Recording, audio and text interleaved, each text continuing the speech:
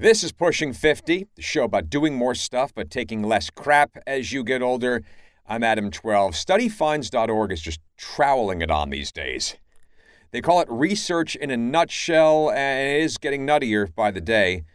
Someone must have told these guys to up the non-COVID-related crazy so it'd be a little less depressing for people to read. So here's this Friday's weirdness. Want to scoop less poop? Feed your dog human-grade dog food. Claims that doing that can result in a 2/3 drop in droppings. And by human grade, they mean dog food using human grade ingredients.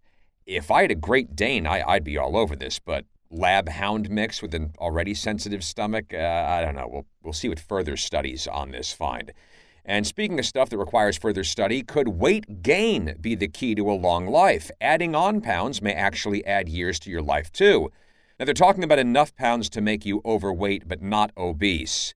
And it's assuming you weren't overweight when you became an adult, and they also factored out gender, smoking habits, disease, marital status, and education.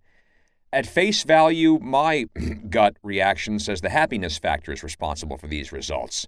The eat, drink, and be merry deal.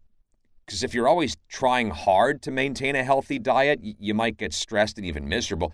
That's why it's important to develop healthy habits. A habit is something you don't even notice that you're doing. So I say develop it and stick with that and see where that leads you.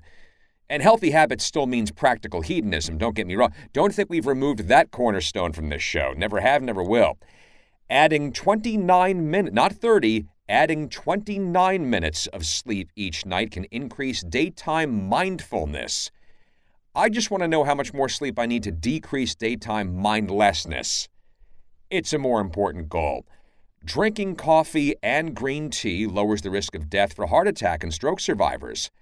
Good thing my coffee has green tea extract already in it. And, of course, that I haven't had a heart attack or a stroke. Knock on wood. Your bathtub may hold the key to understanding black holes in space. I'm not reading any further than that.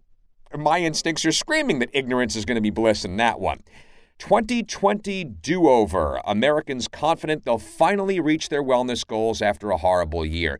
Assume that this year is probably going to be at least as, if not more horrible than last year, for the same reasons that last year was horrible, and then ignore that stuff and go after those goals anyway.